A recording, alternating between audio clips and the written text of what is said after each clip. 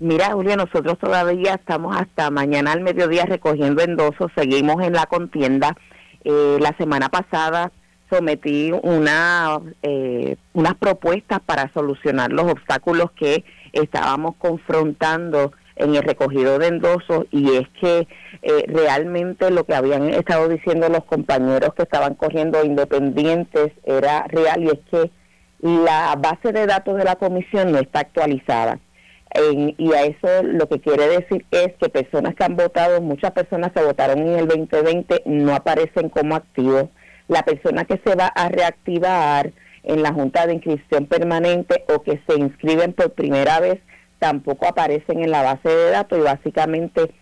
lo que nos dicen es que eso se toma entre 3 semanas a un mes actualizar esa base de datos electrónicas, y obviamente entonces esos electores pierden la oportunidad de endosarnos, ¿verdad? Eso es uno de los grandes tropiezos, porque tengo que decirte que el domingo antepasado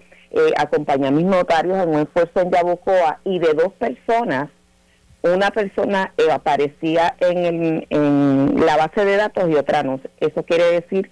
que con el esfuerzo que hicimos a nivel de Puerto Rico, en lugar de los 2.121 endosos que tengo, ya yo tendría obviamente los votos los endosos que se necesitan.